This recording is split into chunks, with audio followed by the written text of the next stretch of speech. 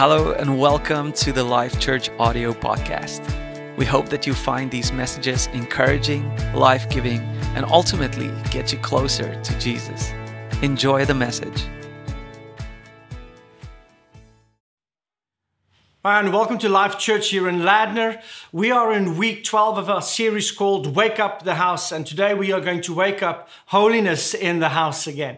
Now, you know there's a lot of things that's going on in the world right now. I don't even have to tell you, we are aware of everything that's going on. But in case you don't know and you watch this years from now, there's a pandemic called COVID-19 that's currently, the whole world is suffering because of this virus that's present. And people are responding differently to this pandemic and to what's happening. Some people are filled with fear and anxiety. Some people are filled with anger towards it. And some people are trying to ignore it, trying to ignore what's going on. And what's different today than what's happened, because what's happening now has happened before. This is not the first time in the history of mankind where there's been pandemics.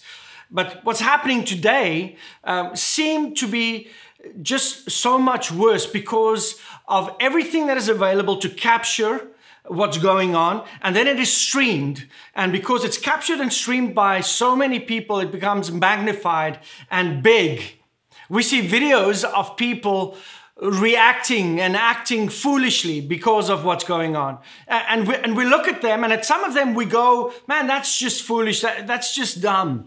And we can only shake our heads. And then at the same time, we as Christians, we look at ourselves also during this time, and we have to identify as the body of Christ.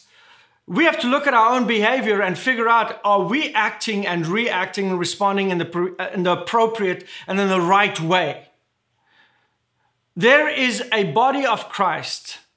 There are those who are believers in Jesus, those who believe in the Word of God and have faith in the Word. I know you are out there, and the question I ask myself is, what should our conduct be in such a time as this? What should we be demonstrating in such a time of this? And I believe somehow, I know how, but I know it's going to be really hard for the whole Christian world to do this together. But we should be different than the rest of the world. Somehow we should be, I want to say, separate from the rest of the world in our behavior and in our conduct. That when things don't appear to be working in the world, somehow or another, they can look at the Christian and the Christian's lifestyle and the Christian choices and the Christian's words and responses, and they can look at the church and they would look at us and they would look at us actually with a magnifying glass and go, we want what they have. I believe there should be a distinction between what's going on in the world and what's going on in the church. There should be a difference in our conduct and in our actions and our response. And simply reacting the same way as the world and then tagging it with a Christian tagline or with a scripture doesn't change your behavior. See, what's happening in the world is it should be different in the church. Our response should be different. We should look different. But unfortunately, many of us don't. We don't look different than the world. And unfortunately, because one or two people, or maybe 10, 15, a few people who try to represent Christianity, represent us incorrectly, then what happens is the world looks at us and they go, we don't want anything to do with that. And then they change the perspective of who Jesus Christ really is in us.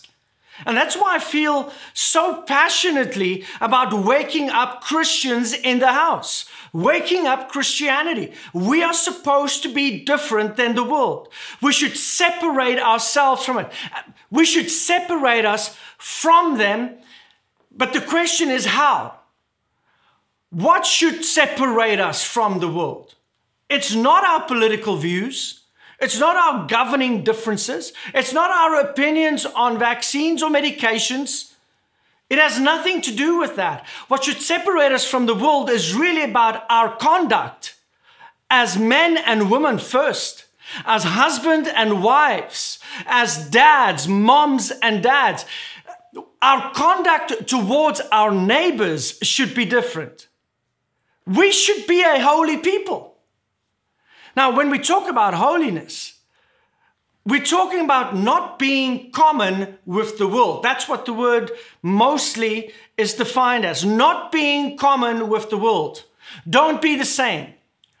But I actually still don't think that's enough to really give us a working definition of what it means to be holy. That's not really a working revelation of holiness. Now, today we're just going to talk some theory. And next week we're going to get into more practical ideas regarding holiness. So let's read 1 Corinthians 1 verse 30 says the following. It is because of him that you are in Christ Jesus, who has become for us wisdom from God. That is our righteousness, holiness, and redemption. So Jesus has been made for us wisdom. Jesus has been made for us righteousness. And Jesus has been made for us holiness. The fact that Jesus has been made wisdom for us, righteousness, sanctification, holiness, and redemption, the fact that he's been made that for us, that should be what causes us to stand out. The fact that Jesus has been made holiness. So holiness is not conduct. Holiness is a person. And once you have the person, you have all these things that he speaks of and talks about in that scripture. Now for some of you, I know this will be hard, and you might struggle with this because your previous church upbringing, or even a house upbringing, or messages that you've heard might have told you something different regarding holiness. But I want to elaborate on it today because I really believe we need to wake up holiness in the church. And that's you, Christian. Every single one of you should have a desire to be holy. Now, there are several common ways in which holiness is defined. And to be fair, each one of these ways, they have some truth in them. And they even have scriptures to back them. But as you'll see, none of these assumed definitions can be used to describe a God who is holy.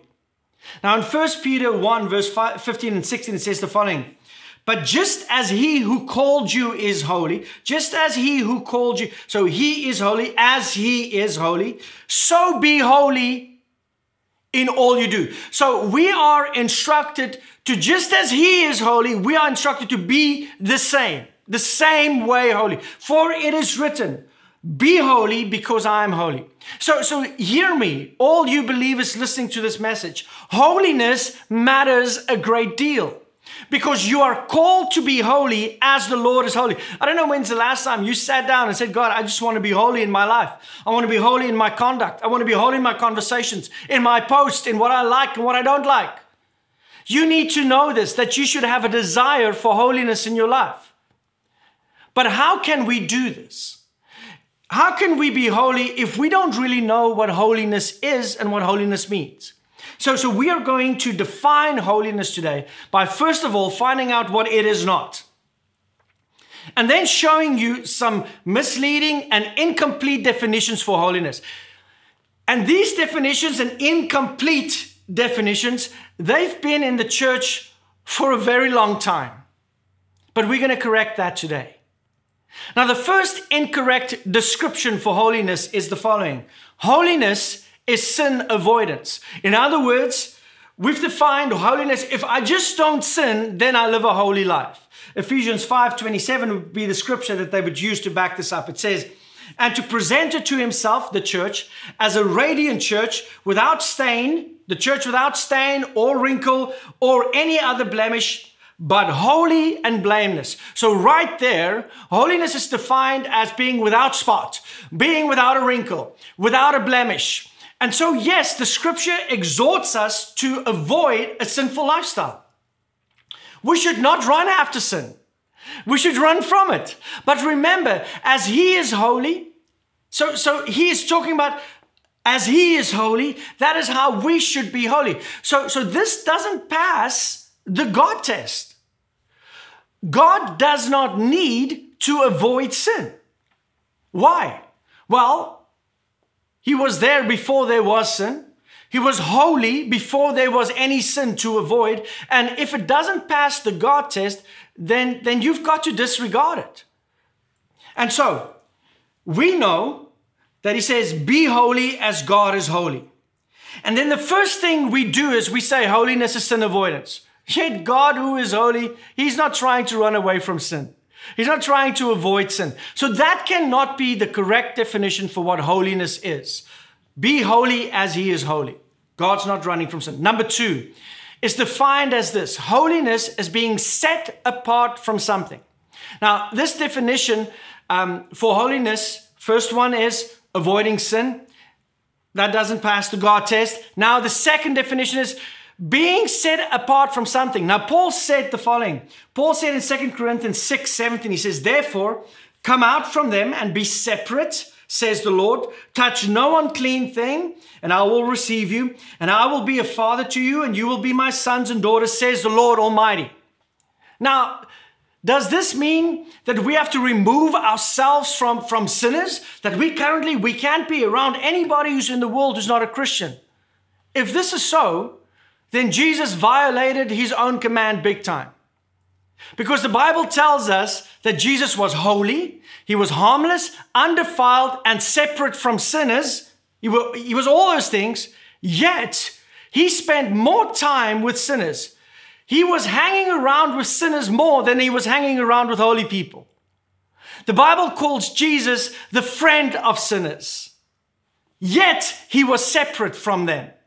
So how is it that he was able to be a friend of sinners and yet be separate from them? How are we as believers going to influence the world? How are we going to influence those who have not accepted Christ yet if we cannot be in the same vicinity as them? Some people who really feel that this is the definition for holiness for them, it's almost like they have an allergic reaction to sinners, to people who make them uncomfortable. It's like they've got itching powder in their shirt. They just don't want to be around them. I know people like that. When they get around people who aren't Christians, they don't know what to do and they remove themselves. Jesus was untouched by sin, but he was also a friend of sinners.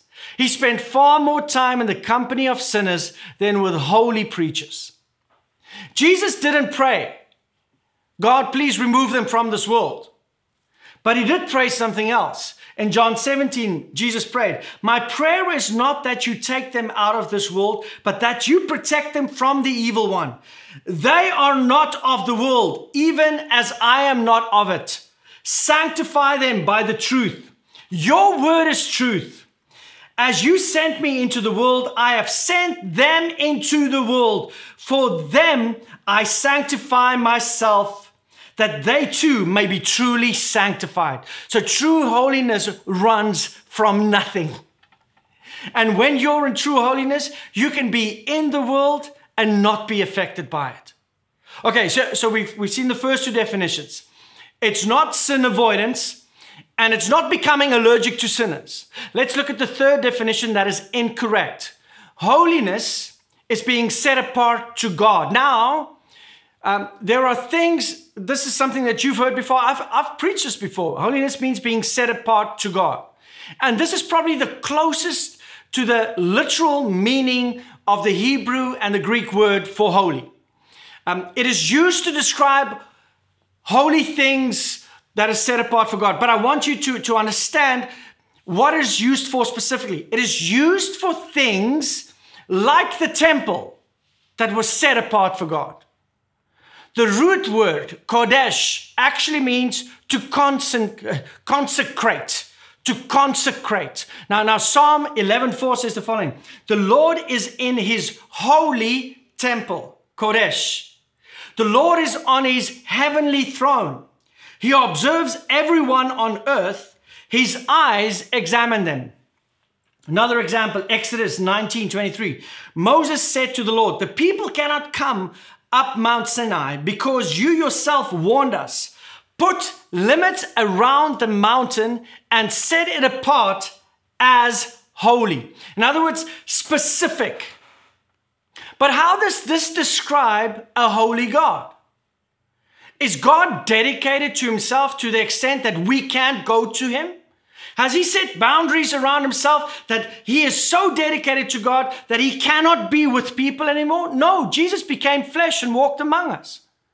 So how do we do that then? We cannot set boundaries around ourselves and say, I'm not going to go to work. I'm not going to be with my family. I'm just with God. That's not the holiness of being set apart that he's talking about. Let's look at the fourth definition of holiness that is incorrect.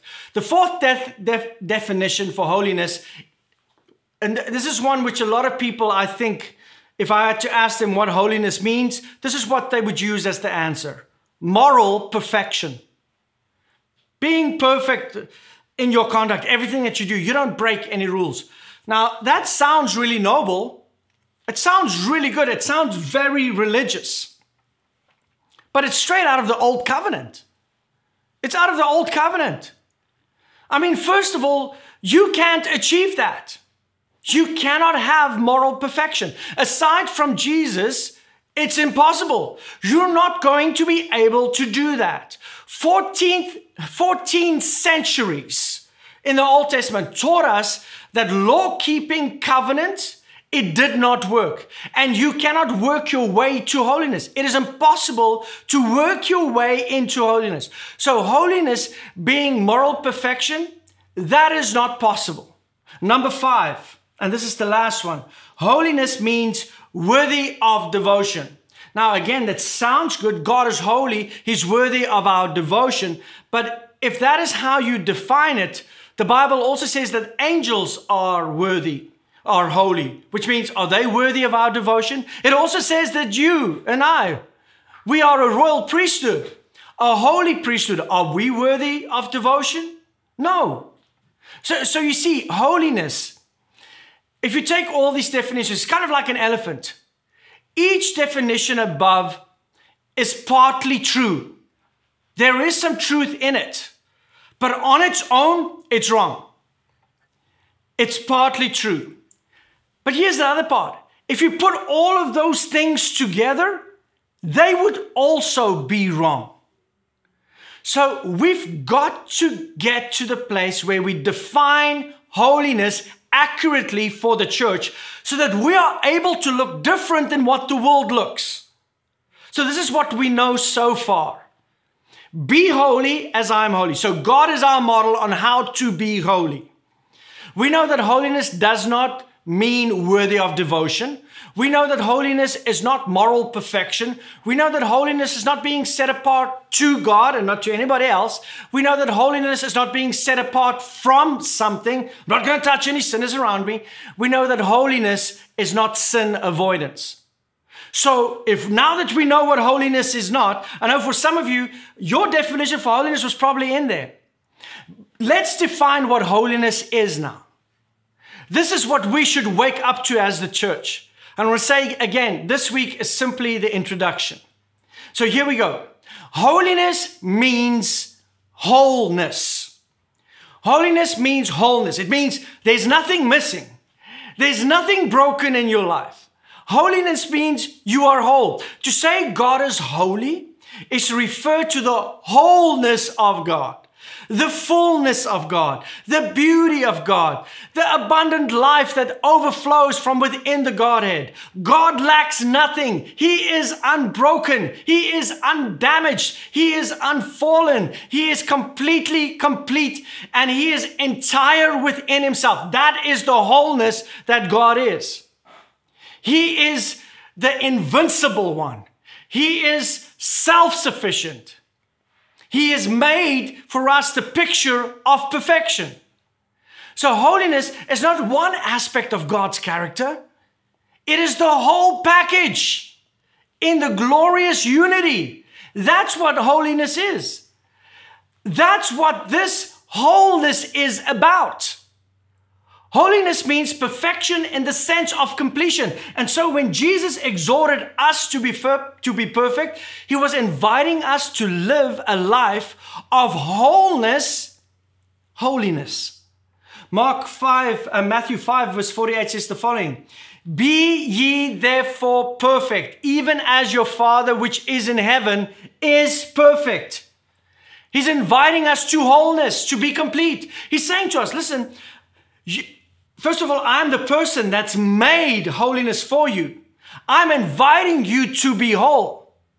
Jesus came to make broken people whole again. And he was saying, I'm whole. And now if you accept me, Christ, if you accept me, then you become whole also. So you are holy.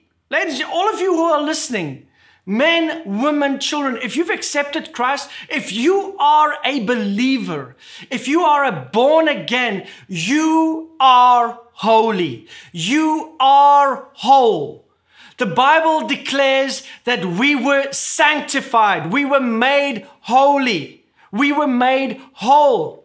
And 1 Corinthians 6:11 says, and that is what some of you were. But you were washed, you were sanctified, you were justified in the name of the Lord Jesus Christ and by the Spirit of our God. So he's saying you were broken before, but now you are made whole. You are now sanctified. You are justified in the name of the Lord Jesus Christ. Your justification isn't 80%. It's 100%. So the question is often asked then, why does God exhort us to be holy? If we are holy already, why is God calling us to be holy? And the answer is, he's asking us to actually start acting and behaving and having our conduct be to who we truly are. Be who you truly are. He is saying, listen, believers, please hear me. When things happen in the world, we should not be thrown by the things that are happening. We should be who we truly are.